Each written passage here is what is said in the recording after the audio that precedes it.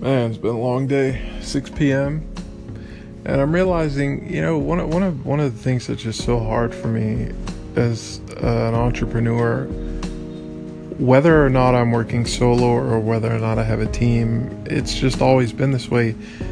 When you are someone who is used to doing work at a very, very high level, very, very high quality, and in a certain way that you just know for a fact it's going to be on a scale of 0 to 10, 10 being the best, 0 being rubbish.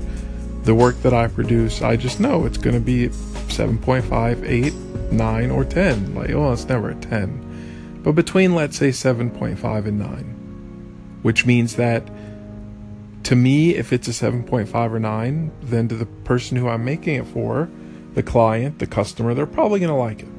Alright, they're probably going to be okay with it. And one of the hardest things to do is trust someone else enough to be able to do the things that you do and do it at such a level that you just don't even have to worry about it.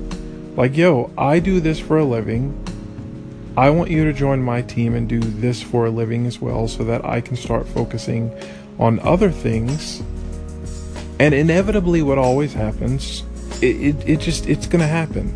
There are going to be starts and stops. There are going to be those moments where you feel like, oh my God, I just found the perfect replacement person to take over what I'm doing now so that I can focus on the next 5 years.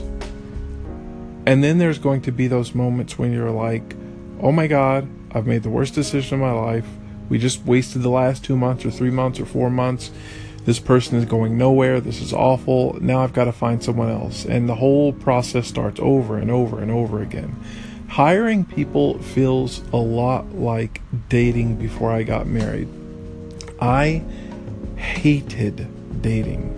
Having your girlfriend was fine. Having a girlfriend was fine.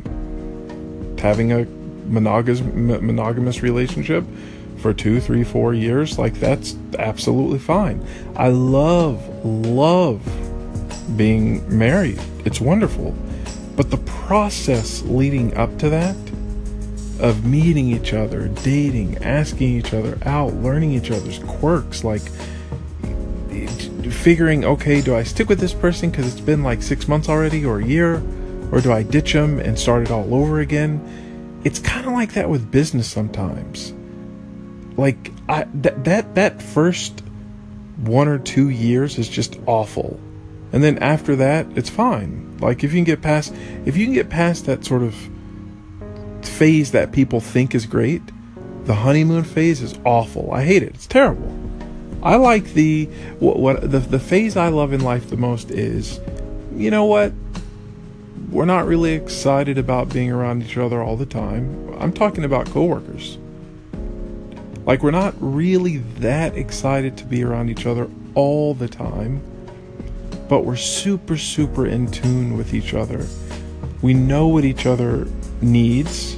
We know what makes each other click, and we know what each other's capabilities are. And most importantly, we trust each other. And I tell you, man, trust is just so hard to give, especially when you're talking about building products for a lot of people. It's just tough. It's tough. I'm struggling with that a lot today, of how much work am I willing to delegate out to people, knowing that there is a high probability that it will not be done in the way that I do it, which is okay. But alongside that, if something is not done the way that I do it, then I want it to be done better. And that's what I struggle with. I really do. Is this person who I'm doing work with going to do something better than I can? And making that leap and taking that jump and saying, here is a month or 2 months or 3 month contract, there's a 6 month contract. Man, stuff's tough, man. It's tough. There's no answer to this problem, but I tell you what, that feeling of, oh my God, it's working out, no it's not, yes it is, no it's not, yes it is, no it's not, oh my God, driving me nuts, man.